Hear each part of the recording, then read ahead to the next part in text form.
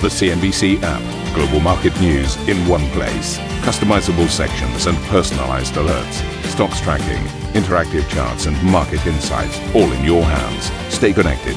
Stay informed. Download the CNBC app today. Good morning, everybody. Welcome to the program. This is Squawkbox, and these are your headlines. US and Asian equities fall ahead of today's big inflation numbers stateside, while consumer prices rise at their fastest rate in 2 years. Micron hits Wall Street sentiment after the chipmaker issues weaker than expected guidance, and the CEO tells CNBC there are ongoing supply chain issues.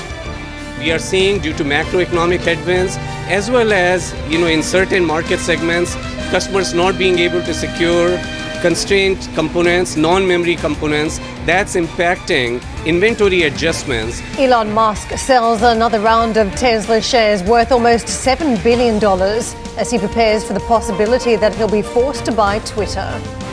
The UK government prepares for possible power blackouts this winter, with officials drawing up worst-case scenario plans in the event that energy supplies are squeezed even further in coming months.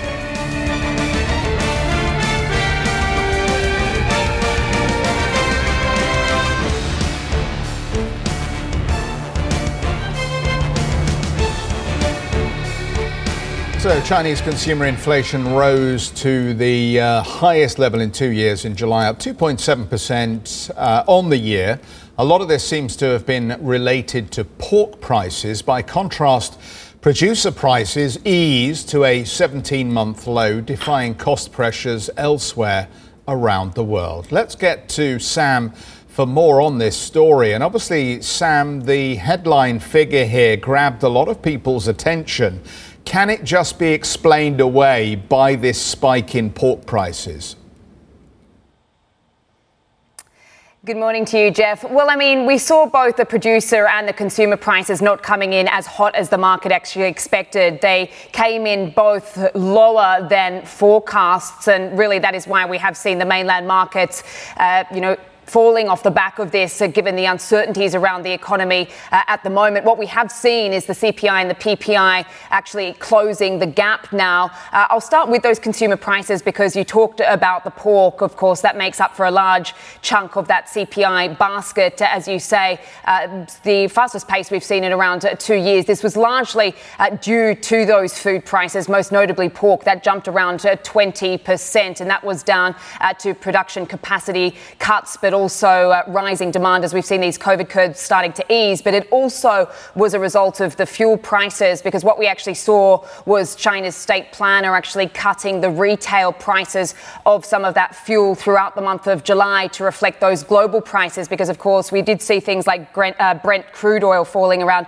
9% month and month in July. So really what we've seen is a bit of a shift from what has been over the last year or so, this kind of pork drag fuel pool thing going on, and that seems to be going the other way now. But while we have seen certainly inflation building around these sort of more volatile areas, the food and the fuel not so much building at the core, because that actually stayed relatively soft at 0.8%, and so that was actually a 14-month low. So really that came amid these prolonged COVID restrictions that we have seen that has been denting a lot of that consumer confidence, and what we've seen is a bit of an uneven recovery, you could say, more demand for things like goods rather than services. But all in all, we have seen that the consumer prices are still within the government's range, and that should give the policymakers more wiggle room, certainly, to be more accommodative moving forward. Karen, back to you. Sam, thank you very much for kicking off our coverage on inflation today, as investors also now are going to be looking for signs of a potential peak in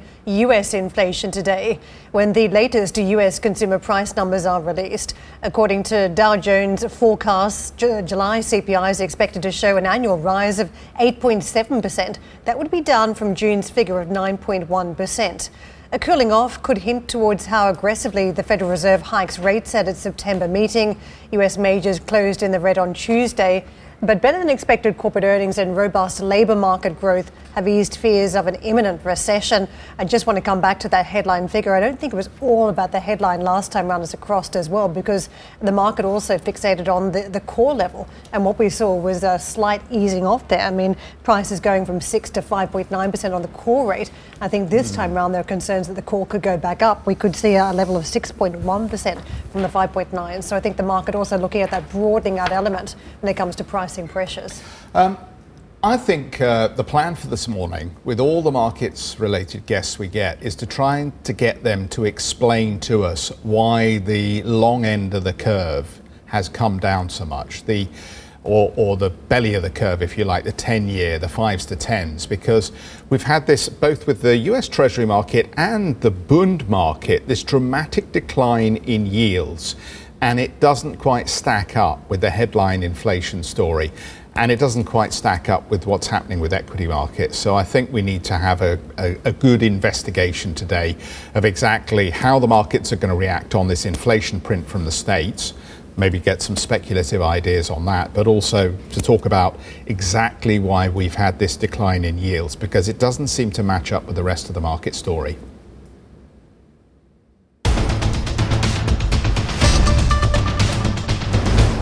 So let's talk about Wienerberger this morning. We've got some numbers out from the business. So let me just give you these numbers and then we'll get directly to the CEO.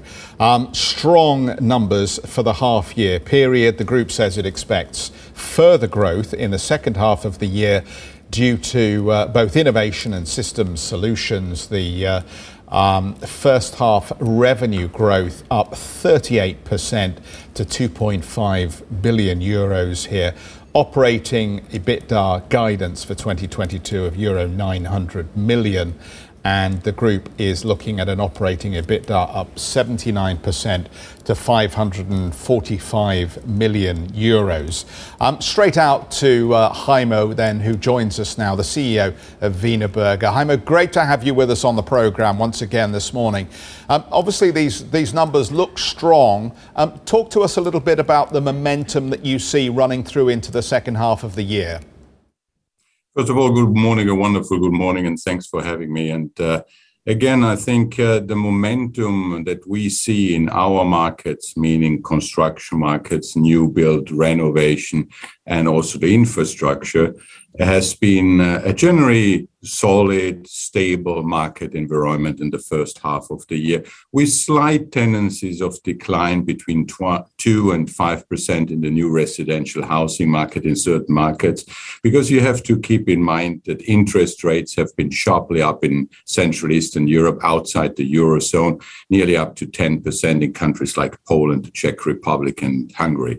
So this is the general environment. In renovation and in infrastructure, good spending trends, because obviously, you know, the climate targets have to be achieved by countries and they're pushing people to renovate their houses. And in the infrastructure spending, water is a big issue. And therefore, here, I think we are well positioned at Wienerberger to take advantage of this sort of spending from the public institutions. When we move a little further to the year, I think obviously, the overall instability, financial markets one side, politics on the other side, the overall sentiment is a little bit more, I would say, to the way that the markets will, in the new residential housing side, decline a little further to up to 5% for the whole year.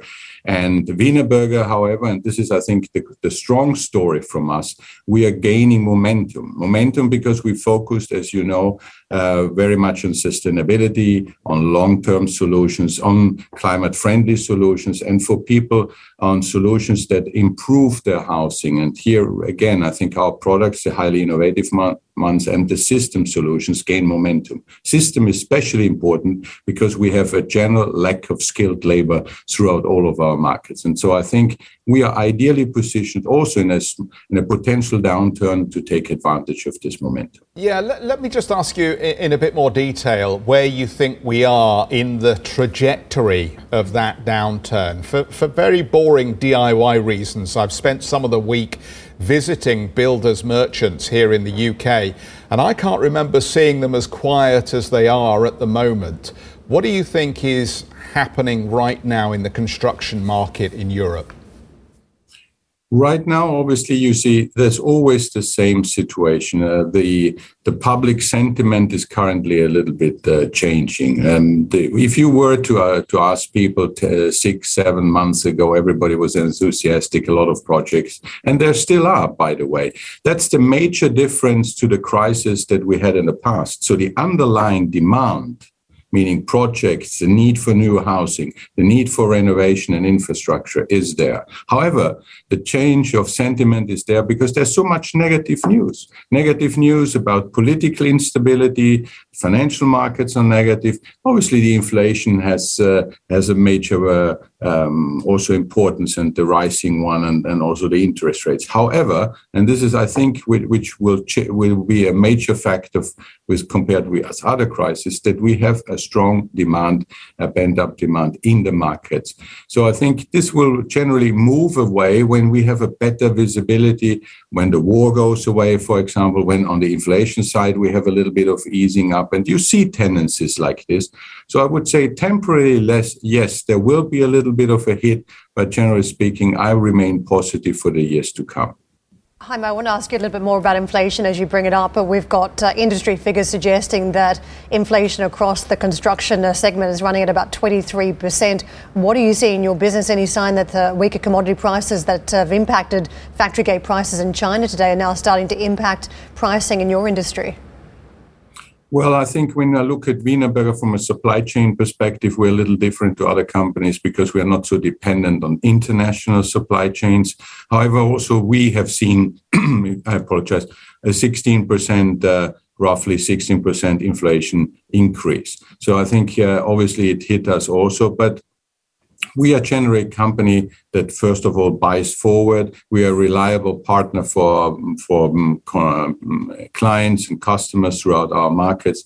So I think from our perspective, it's manageable. We will see a second wave of inflationary cost increases. This is more to do with wages, because obviously here, I think people will need also an increase, and we will have to grant them this, because otherwise it's very difficult. And if energy bills for everybody goes up, I think we need to do and work on wages as well. So this will also we will be confronted with this inflationary increases in the later part of this year, and especially in 2003. So what I'm trying to say, we are not over yet, and think this is a thing that we will have to deal with for the next 12 to 24 months.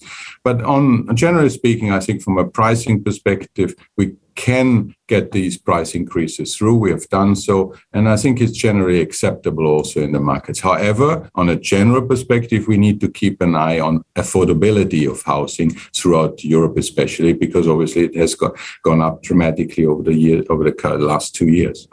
Could we just explore that a little bit further? I think it's fascinating as you talk about the transition in inflation from the commodity side, the very intensive material side, to the wages side now, and whether you can pass that on. Where is the natural point of resistance in the marketplace where clients and customers just say, I simply cannot afford to pay for those products at that price?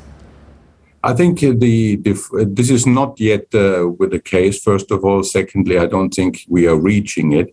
I think for them to be able to plan in the construction sector is very important. Today, we have problems with people, architects, planners, professional investors, and project developers because they cannot plan. Prices change daily in certain materials, and the availability is not there. So I think this is the major issue. From Wienerberger's perspective, we have always tried and try even now to give them a good lead time, 3 to 6 months when we talk about pricing, so they can actually plan with our pricing and put it in their project. Very difficult for them today to plan a long-term project. That's why you will see that certain projects will get delayed, especially when you talk about project development and professional ones, not the 1 and 2 family houses, but these ones, the big ones, because people cannot calculate and have not the availability of labor and of materials right now. Yeah, that's a terrific point, I think, about the availability of materials. Just on the cyclical nature of the way the market views your stock, I mean, it's been a pretty a difficult year to date for any investor in Wienerberger. You think you're resilient against any downturn at this point, but the market doesn't seem to agree with that. Heimo, how do you demonstrate investors should keep the faith? Just showing them that the margin continues to evolve, or that you can continue to hold top line growth? What do you think the best message is to the investor at the moment who's sitting on a significant share price decline year to date? I think I can tell them, please be with us and go with us through this, as you correctly say, a difficult time with respect to the financial market, because the underlying business, as you correctly pointed out, is very strong. Look at our organic growth rates in the first half of the year. Very impressive on the turnover side, and especially on the EBITDA and EBIT side. So in this environment where markets are slightly declining, where prices are up and we have a strong pricing power, you have seen that the cash generation of the business is phenomenal. We have a free cash flow that has improved nearly 3 times to last year's period. We have returned money to the shareholders. Don't forget that we have bought back shares in the first half, nearly 6% of Wienerberger, and altogether 240 million returned with the dividend to the shareholder in the first months, and have less net debt than last year, shows that we are highly generative in cash. And I think last but not least, it shows also that we can grow with this innovative product assortment and the products that we have. So I think from this perspective, we have a difficult time. I understand it. Hang in there with us, and I think we will see a bright future. Heimo, always good to talk. Thank you so much for being with us this morning. Heimo Scheuch, the CEO of Wienerberger. Elon Musk has been selling shares, well, more shares, quite a bundle over the last 10 months or so, as he prepares for a deal that he doesn't actually want to do. We'll tell you a bit more about the latest stock sale when we come back.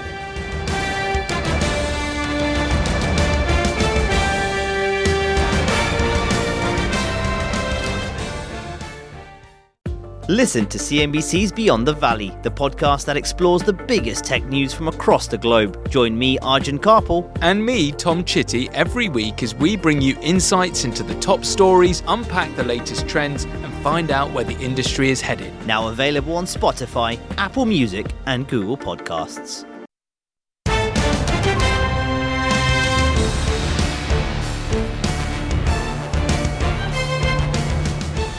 Elon Musk has sold another tranche of shares in Tesla worth around $7 billion, according to SEC filings. Musk says that he sold down his stake in case his deal for Twitter is completed and, quote, some equity partners don't come through. The Tesla CEO still retains a 15% stake in the automaker after this latest sale, which brings his selling to around $32 billion worth of shares over the last 12 months. Chipmaker Micron has reported slowing chip demand and warned of a challenging environment through the end of the first quarter of next year. Chipmakers falling across the board after Micron gave the warning, which came a day after fellow chipmaker Nvidia alerted investors to sales falling below expectations. The warning came on the same day that President Biden signed a $52.7 billion bill into law with the aim of boosting research and production for US chip makers. Well, Micron's president and CEO, Sanjay Mehrotra, spoke to our colleagues stateside about the challenges the business is facing. We are seeing, due to macroeconomic headwinds, as well as, in certain market segments, customers not being able to secure constrained components, non-memory components, that's impacting inventory adjustments, which have broadened since we last spoke. Instead of just being inventory adjustments on the consumer side, we are seeing some inventory adjustments occurring on the data center side, and also some adjustments in automotive and industrial. And this is what is impacting our outlook here. But what's important is that these inventory adjustments will manage through the system, bringing down inventories at the customers and bringing down inventories at the suppliers. And sometime in the next year, demand and supply will get in balance. The chip story, an important one for the broader market. Don't forget, technology stocks are already under pressure, and this normalization we're now seeing from the semiconductors also having some bearing on what the tech stocks are doing. The Nasdaq down 1.2% in session, outpacing to the downside versus the S&P and the Dow. If you look at big moving stocks, for instance, for the S&P, it was actually Tesla's. We talk about the sale of that stock from Elon Musk to free up cash. But when it comes to the Nasdaq, it was Nvidia. Again, that warning from the chip maker about the demand story in gaming impacted that stock. But I think more broadly, we transitioned across the trading from a modest trade to one that was slightly deeper in the red in session yesterday, all ahead of the CPI numbers today, and investors very much wanting a read in on just what that inflation print is and what it could mean for the pace of Fed rate hikes from here. In terms of those chip makers, as we delve into Micron, that had that revenue warning, you can see the stock down 3.7%. Nvidia also sliding in a similar vein, almost 4% south. But across the board, as you look at those big chip makers, you can see modest declines adding to the pressure we've witnessed this year. The PHLX Semiconductor Index down almost 5% in that Tuesday session, but down a fairly mighty 27% so far this year, which means that it has underperformed the Nasdaq, which is down roughly 21%. So deeper falls in this segment of the market. Speaking of inflation and what we are seeing, it is all about that CPI number today for the bond markets. We're still elevated at the short end, 3.25%+, where we're trading on that yield versus 2.79 on the longer 10-year. The concerns in this market about recession still at this point, and you can see the spread fairly wide between those two ends of the market. In terms of the oil markets, let's take a quick look. We were a little bit choppy across the course of trade yesterday. Still, we are seeing a slight retreat and back below the 90 handle on WTI, 95.86 on Brent this morning. So both trades drifting south at this stage. And Asia, which is trading in session today in the red. You can see Hong Kong in particular trading off more than 440 points or 2.2%. So modestly weaker for some of these markets, from Australia to China, that's weathering that inflation print that was weaker at the factory gate. Welcome news as we see it's like cooling off on the back of commodity prices. The Japanese stock market down 0.7 today. So patches of modest selling, slightly deeper selling in other quarters of the market. But Jeff, I think this is a wait and see approach for a lot of investors at this stage as we gauge that inflation number stateside. We've had all the evidence that commodity prices have been cooling. We've seen it today flashing up in Chinese figures, but I think that investors want to see it stateside too. Yeah, absolutely. But the inflation print is still very high, isn't it? So the last print was over 9%. What we're looking at now will still be over 8% based on the forecasts, but we know let's just put to one side the fact that the forecasts have been a little dodgy. Basically, we're still looking at 8% plus.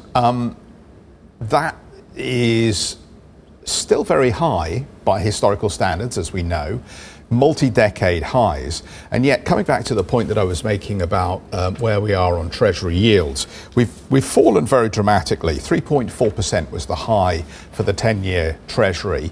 We're now, 2.7, 2.8% here. Why? Given that we still have that very high inflation print. The only thing you can assume here is that the market is already discounting the expectation of a bad recession to come. And there's something called term premia, which is the amount that investors demand in terms of interest rate return over the longer term for owning these treasuries. And the fact that we're inverted already suggests that there is this perverse idea that investors actually are willing to own longer term treasuries at lower yields than at the short end, which means they're prepared to, given all the risks, accept less return for lending their money over 10 years than they are for 2 or 3 or 5, which again is kind of odd, given that the outlook is so uncertain from here on in, and we actually have no guarantees that inflation is going to come down very sharply. We still don't have any guarantees as to where the so-called Fed neutral rate or terminal rate is. So we've got this very strange situation where the market is already discounting the Fed having achieved its job, driven inflation out of the system, and therefore yields at 10 years out are still worth owning. I think there are a few other things going on. And if you think about the risk appetite that's come back into broader risk assets, you have seen a switch in recent weeks with the equity market picking up off the lows, but that's also taken that yield south, I think. One of the other points of note here is the geopolitics. You've still got a lot of concerns around saber rattling from China when it comes to Taiwan. And I think that's been a feature in recent weeks that's put a little bit of appetite back into that US 10-year Treasury bond. So it's brought the yield a little bit lower. The short end, I think you've still got that repositioning. I mean, when have we seen jumbo-sized rate hikes like this from the Fed in recent years? So it has to be reflected somewhere in the markets, and it certainly is at that short end of the market. Thank you for listening to Squawk Box Europe Express. For more market-moving news, you can head to cnbc.com. Or join us again on the show with Jeff Cutmore, Steve Sedgwick and Karen Cho, weekdays on CNBC.